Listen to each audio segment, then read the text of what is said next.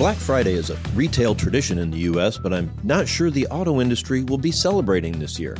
Inventory remains scarce, and a lot of regular shopping patterns have broken down over the course of the pandemic.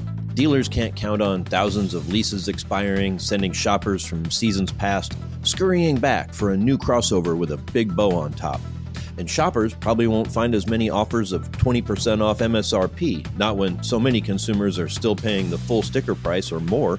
But never fear, the chip supply is improving and assembly plants are cranking away, trying to catch up with still strong demand. And higher interest rates will make those discounted lease offers look attractive again.